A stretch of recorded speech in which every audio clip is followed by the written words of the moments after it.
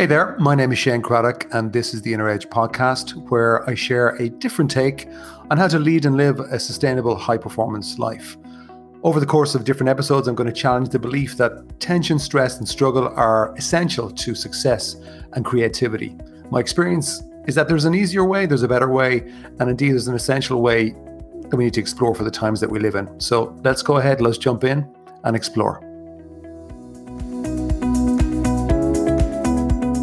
Hey there, welcome to today's episode, which I'm calling Good at Business, but Bad at Being Human. Now, I think, I'm fortunate over my career, over the last 25 years, to have worked with some really exceptional business people, business leaders, and probably like you in terms of the journey of life, I've also had the pleasure of meeting and in many cases working with exceptional humans. But when I was starting off in my career, I didn't really see the value of what I'm now talking about, which is, and perhaps the future of success and leadership in any capacity is really understanding what it means to be a better human, to be a better person. And you can be very smart, very successful, highly accomplished in business or indeed in any field. It can be really, really into work, but actually not be a great human. And that's important, critically important, maybe more than ever now because of the world that we're in, because it has definitely shifted and has been shifting for the last few years, but I think it's even shifted more now with the pandemic. So, why is it important? What am I even talking about here? Well, see, you were a human first before you were a business person, before you were a scientist, before you were a parent, before you were a sports person, or whatever identity you've taken on. You were a human first. Although certainly in school, I never was taught, well, what does that mean? Or how do you be the best person that you can be? And the reality is that natural human skills, natural innate human skills are these skills that are now needed for the future. But the way that we're working, the way most people are working, seems to be blocking what is kind of already there. So in a way, we kind of need to unlearn perhaps our conditioning and look in a different direction. Now, as a leader, I think certainly something I've observed is that when people leave good organizations, and certainly the coming decade from an organizational point of view is going to be about the fight for talent, finding people who actually want to stay with you, who want to work with you. And I've heard many leaders say to me over the last few months, well, I don't care, when the pandemic's over, I'm going to bring everybody back to the office. That's just the way I like it. And that's fine. That might be the way you like it. But the reality is that people will have more options than ever before now, because we're also connected technologically. So people can work in any country almost they want if they're good enough. And so it doesn't really matter what you think.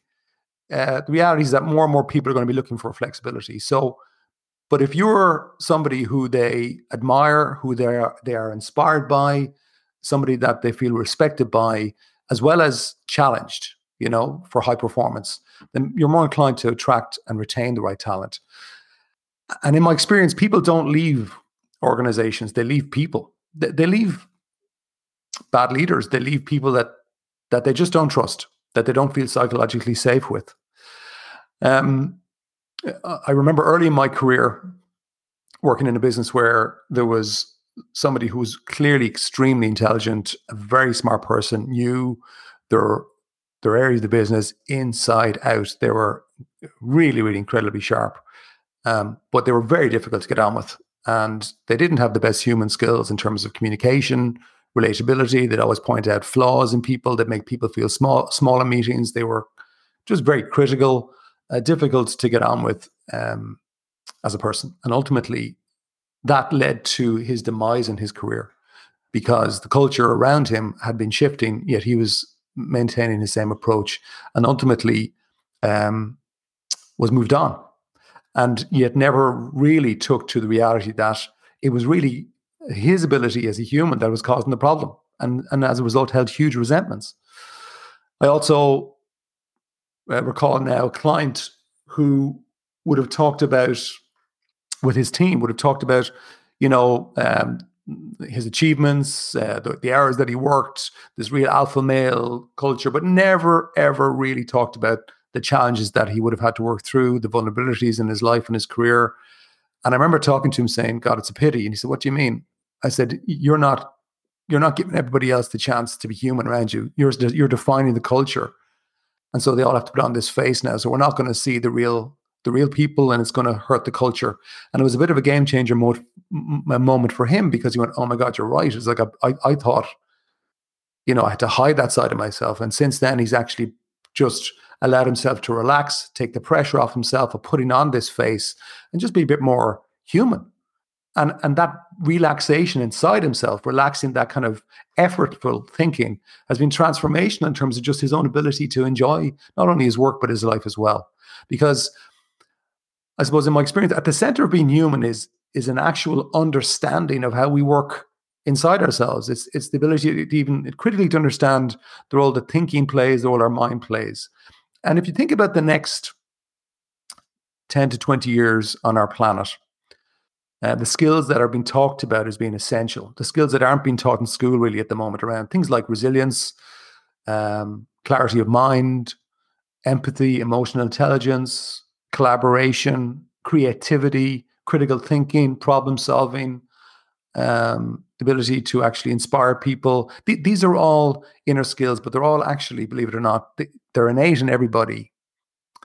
What blocks them so is really, in my experience, a busy mind and a lack of understanding how we work inside ourselves. And these are the skills of being human. And I remember talking to a CEO about this kind of thing. And of course, the natural, almost logical pushback on this would be, hang on, if I get into, what does it matter being human? I mean, that's going to make me soft. I don't want to be soft. Why would I want to do that? But if you think about maybe the best leaders you've ever worked with, certainly the best ones I've ever worked with, they're all really, really decent people. And they were just great humans. They would have showed the vulnerability. There was definitely the L word at the center of them, the like love, dare I say it, in business. But there's also a thing called tough love, which they would have been absolutely fantastic at, where they'll say, no, this is the standard of excellence. This is the standard of what I see as being high performance. That's the bar guys. But at the same time, they bring you with them, because at a core level, there was almost a recognition at a core level of them being really, really good people. So combine being a great human being with being an achiever, or somebody with a high standard in business, or indeed even any field, sport, music, art, whatever. You are more inclined to bring the best out of the people around you, as well as maybe enjoying the journey yourself more, because there's less effort inside you. There's less critical thinking of yourself. And it's funny, for many years, I would have thought that women actually had an advantage in what's required here, more so than men. Because I think with a lot of women, they have this kind of, those skills I've talked about, especially the empathy, the emotional intelligence. It's almost like in many cases, women they have that instinctively in them. But as we've gone on, what I've realized in my own career is that, I remember talking to one female client in particular, who, as we were talking, she started to cry. And it's not uncommon actually sometimes for that to happen, in my experience, in my conversations, where she said, as we're talking, she realized that she had kind of unconsciously forced herself to become more like a man. And in her words, was to adapt to be more like a man in a man's world. And as a result, she kind of lost her instinctive magic. And has since changed her approach. And when I say change her approach, it's almost like unlearning what she had conditioned herself to become. Because she had become very, very hard. She had become very critical in her mind, like a man, because she thought that's what was required. But it's the opposite that's required. And now she's somebody who is very much in tune with her kind of natural self. And really it's to do with just watching this unnatural thinking that sometimes come in about, you have to put on this face to be a certain way. But in a way, it almost kind of, sometimes the corporate life or the business life can actually knock the humanity out of you. I've had many conversations with entrepreneurs and CEOs where they've kind of said, I don't like the person I've become to succeed. And that's an indication of kind of what happens. But it is possible, and this is what's needed going forwards. The future is about coming out of your head, becoming out of what you think is necessary. Very often, kind of what we've been told in society is needed to succeed. You can be tough and have high standards, but still be very much a great human being. And I would hope if you're listening to this, maybe you can think and reflect about maybe the great leaders you admire, and think about, well, what is it about them? How can they do that? But I think at the center for me, it's about coming out of your head, understanding the in a way, the conditioned thinking that's there and the role that thinking has on the way that we perhaps show ourselves up in the world. And really, it's about more and more coming out of that. Dare I say it, even coming into your heart and whatever that means. But that's not about getting soft. It's about perhaps having some softness, but also, if you're running a business, there's a reality, and there's one person's hardness is another person's perhaps ruthlessness. But even as a parent, I can certainly relate to times being tough in a caring, loving way with my children, and they mightn't like me for it for a while, but at the center of it is compassion, love, and trying to do the right thing for them. So I suppose a question to consider today is for you is, well, how would you score yourself at being human? What would you score yourself out of 10? Now, when I first looked at this area myself, I would have probably been overly harsh on myself, because the reality is that you are human. So what's getting in the way of your natural instinct? I would say our conditioning, our thinking.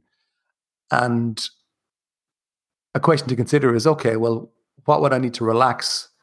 What would I need to do just to show up more as myself, in terms of perhaps it's about being more vulnerable, be more honest, and at least being open to the fact that maybe you could look in this direction of, well, what does being a better human mean for you?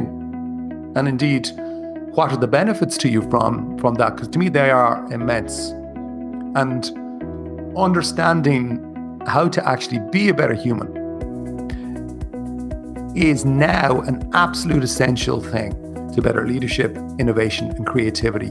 But in my experience, most people are not even open to that possibility. So hopefully maybe what I'm talking through here will give you a different perspective, perhaps at least look in that direction to explore, and let's see what happens. Food for thought. Bye-bye.